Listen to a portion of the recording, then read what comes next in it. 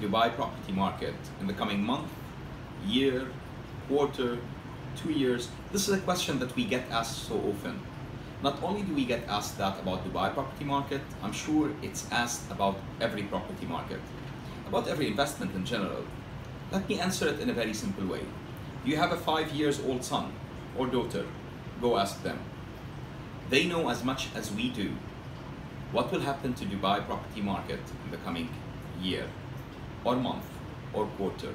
All those analysis that you do here, 63.5 days is left for the market to start going up, or 52.8 days for the market to crash.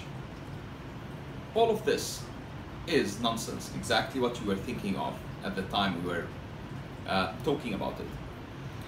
What will happen to Dubai property market doesn't really matter so much to any property investor or buyer buying property for the right reasons. Property is a shelter, and property at the same time has intrinsic value when it comes to the rentability and the kind of return you can achieve on it. You need to think about it that way. Am I buying property for the right reasons?